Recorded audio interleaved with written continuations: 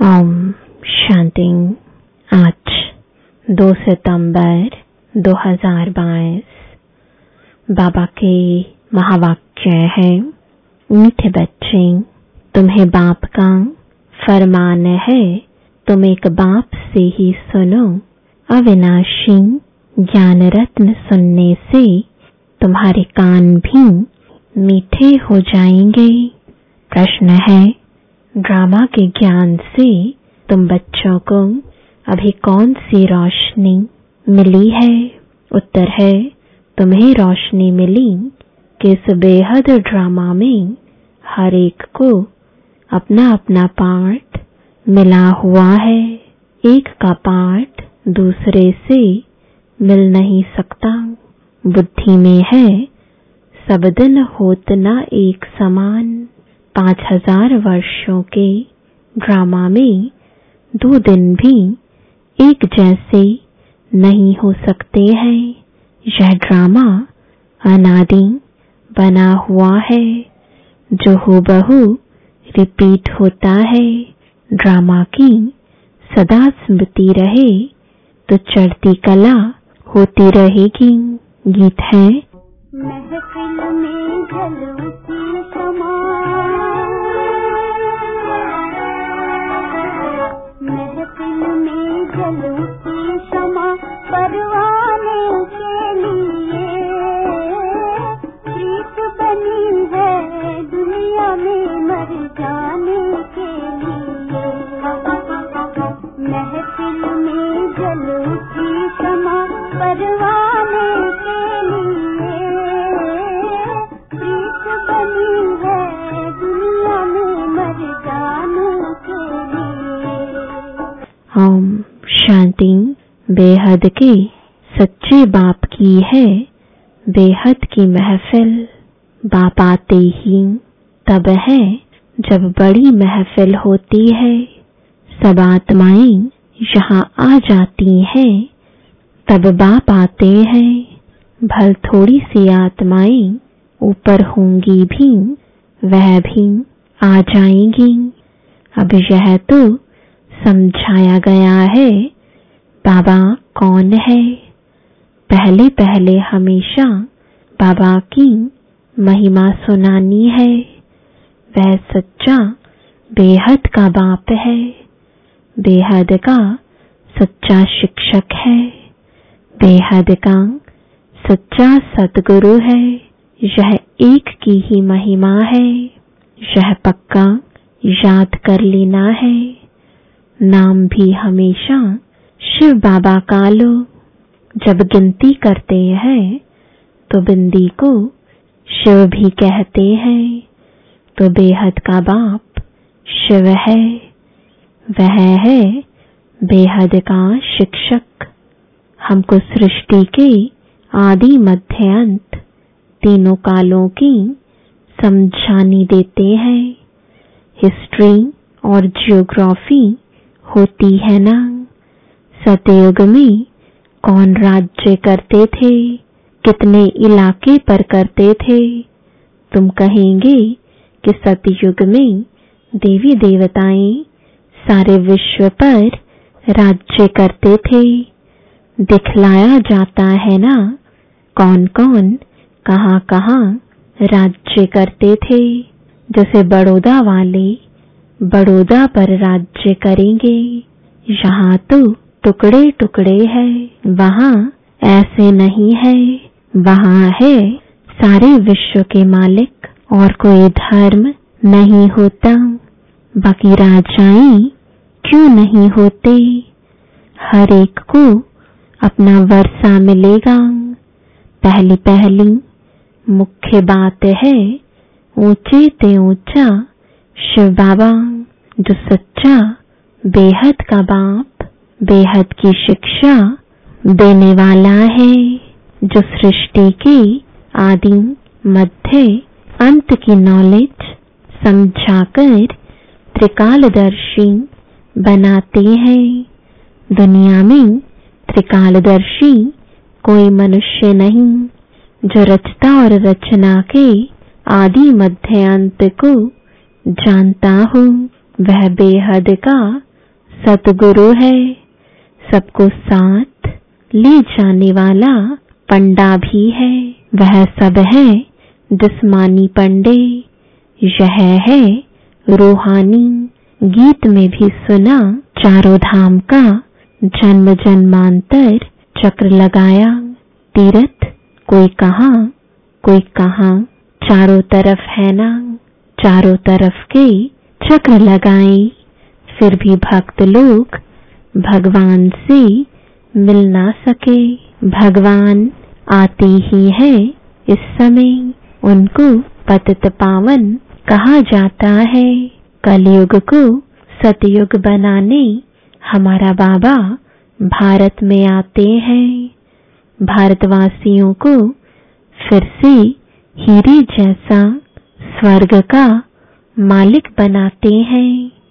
ऐसे बाप को न जानने कारण साधु संत आदि परमात्मा को सर्वव्यापी कह देते हैं।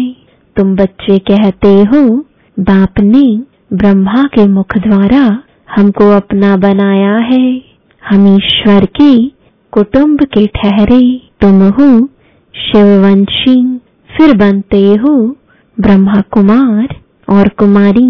इनको कहा जाता है अविनाशी संतान। आत्मा भी अविनाशी, बाप भी अविनाशी। आत्मा एक शरीर छोड़ दूसरा लेती है। देवी देवता जो सतो प्रधान थे, वही सतो रजो तमो में आए हैं। विकारों की खाद पड़ने से फिर तमो प्रधान बन जाते हैं। खाद पड़ती है आत्मा में। ऐसे नहीं कि आत्मा निर्लेप है। आत्मा ही पुण्य आत्मा और पापात्मा बनती है। बोलो, हम जो आपको सुनाते हैं वही सुनो, हमको और किसका सुनना नहीं है। बाप का फरमान है, तुम किसी का नहीं सुनो। तुम जो बोलेंगे शास्त्रों की ही बात बोलेंगे। वह तो जन्म जन्मांतर हम सुनते ही आए, धक्के खाते ही आए हैं। बेहद का बाप तो एक ही है। हम ऐसे बाप की सुनेंगे, वह तुम्हारी सुनेंगे। हम आपको सुनाने वाले हैं, न कि सुनने वाले। समझाना है प्रजापिता ब्रह्मा के इतने ब्रह्मा कुमार कुमारियां हैं, तो जरूर भाई बहन ठहरे। दादी का वर्षा मिलता है ब्रह्मा द्वारा। दादी का वर्षा बाप बगैर कैसे मिलेगा। बहुत कहते हैं हम तो सीधा दादी से ही लेंगे, परंतु मिलेगा कैसे। ब्रह्मा कुमार कुमारी जब तक न बने तब तक दादी से वर्षा कैसे मिलेगा। पोत्रे और पोत्रियां दोनों को हक मिलना है। बाप बगैर फिर दादा कहाँ से आएगा। पहले पहले है बाप का परिचय। वह गीता का भगवान, बेहद का सच्चा बाप, बेहद की शिक्षा देने वाला है। बाप बूढ़ी माताओं के लिए बहुत सहज करके समझाते हैं।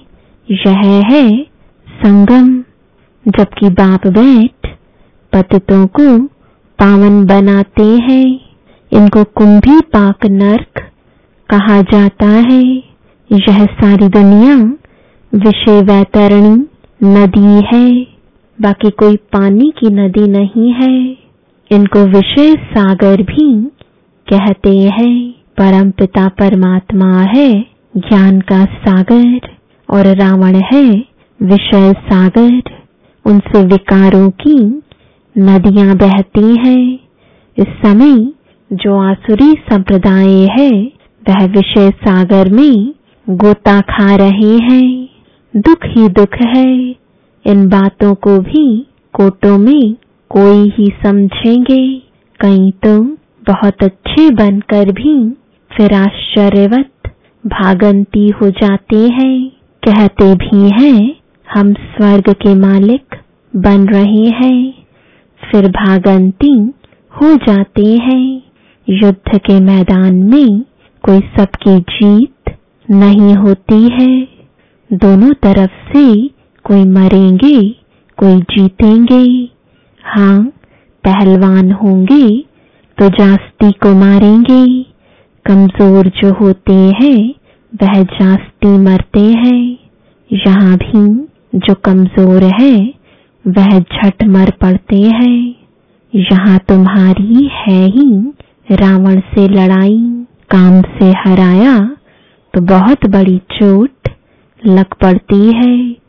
बॉक्सिंग होती है ना, कोई तो बेहोश हो जाते हैं, फिर आवाज करते हैं, कोई फिर खड़े हो जाते हैं।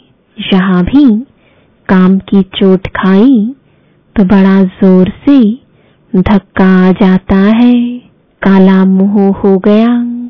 क्रोध पर इतना नहीं कहेंगे जितना काम पर। यह है बहुत बड़ा दुश्मन, बहुत दुख देने वाला है। काम कटारी से ही बहुत दुखी हुए हैं, काम विकार से ही पतित बनते हैं। नानक ने भी कहा है, मूत पलीती कपड़ धोए। बाप ही आकर कपड़े धोते हैं। अभी तुम्हारा भी यह पुराना शरीर है। हर एक को अपना अपना पार्ट मिला हुआ है, एक न मिले दूसरे से।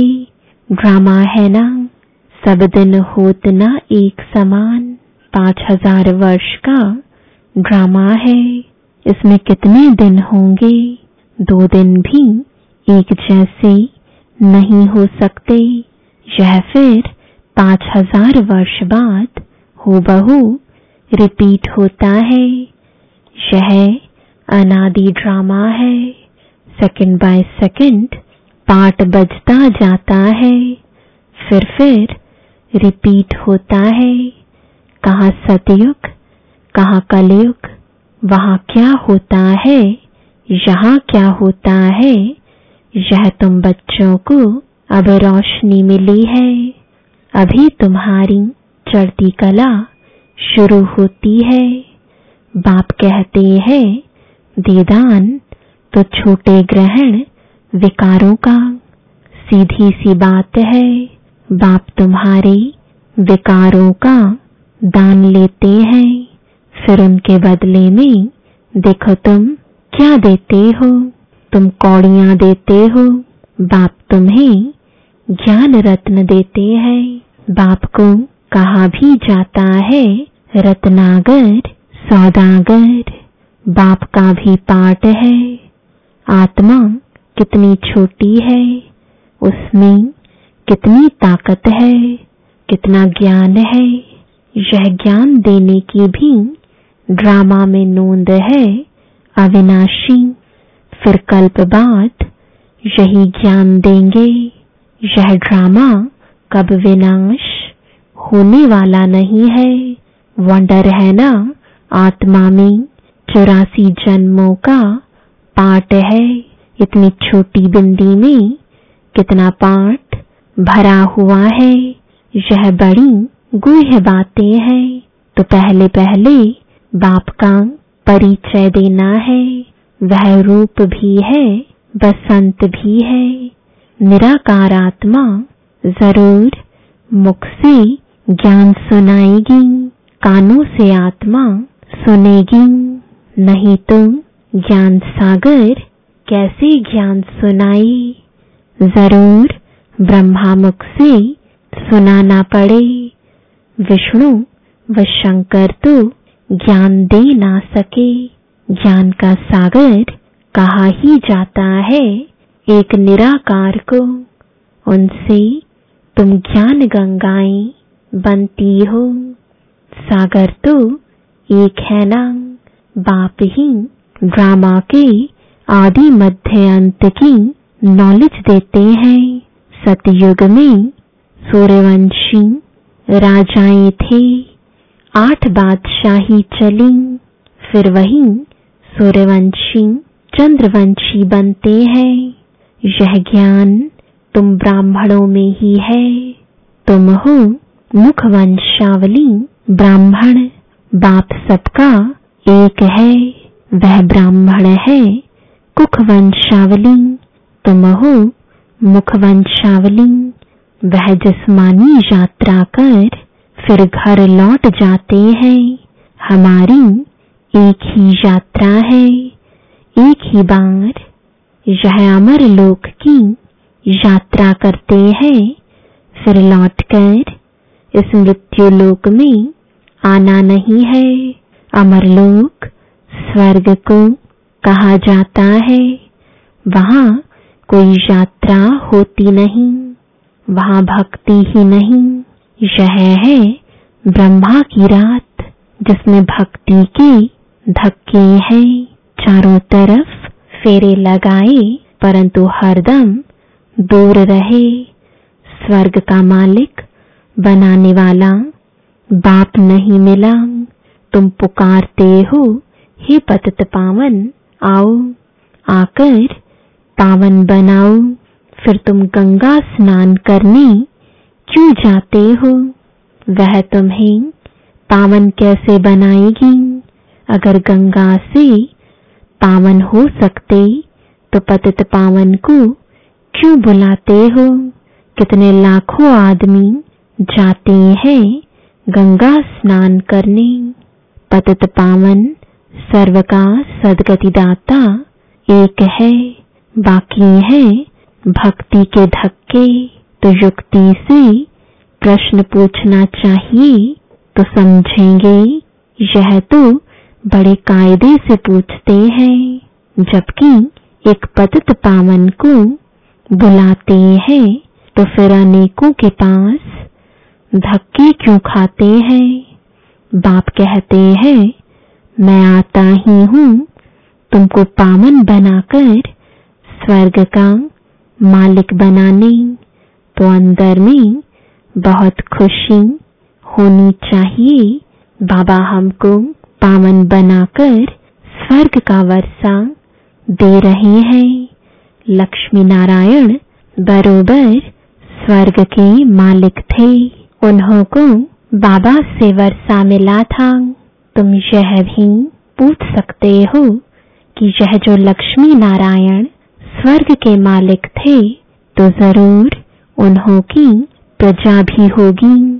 सतयुग आदि में तो था ही उन्हों का राज्य। अभी तो संगम पर बैठे हो, यहाँ तो प्रजा का प्रजा पर राज्य है। विनाश भी सामने खड़ा है। कल्प कल्प के संगम युगे बाप आते हैं। बाप ही आकर सहज राजयोग सिखलाते हैं।